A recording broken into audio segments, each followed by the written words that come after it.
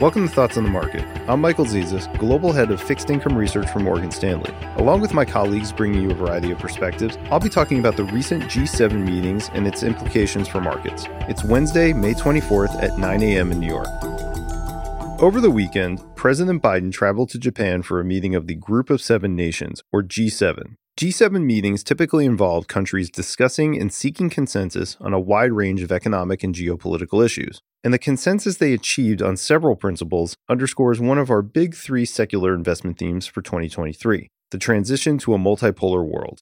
Consider some of the following language from the G7 communique. First, there's discussion of efforts to make our supply chains more resilient, sustainable, and reliable. Second, they discuss, quote, preventing the cutting-edge technologies we develop from being used to further military capabilities that threaten international peace and security. Finally, there's also discussion of the, quote, importance of cooperation on export controls on critical and emerging technologies to address the misuse of such technologies by malicious actors and inappropriate transfers of such technologies. So that all may sound like the U.S. is drawing up hard barriers to commerce, particularly with places like China. But importantly, the communique also states an important nuance that's been core to our multipolar world thesis. They say, quote, we are not decoupling or turning inwards. At the same time, we recognize that economic resilience requires de-risking and diversifying.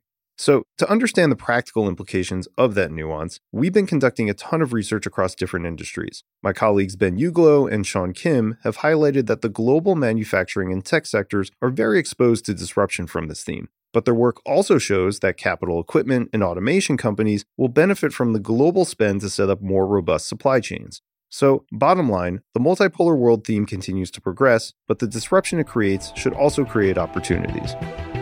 Thanks for listening. If you enjoy the show, please share thoughts on the market with a friend or colleague, or leave us a review on Apple Podcasts. It helps more people find the show.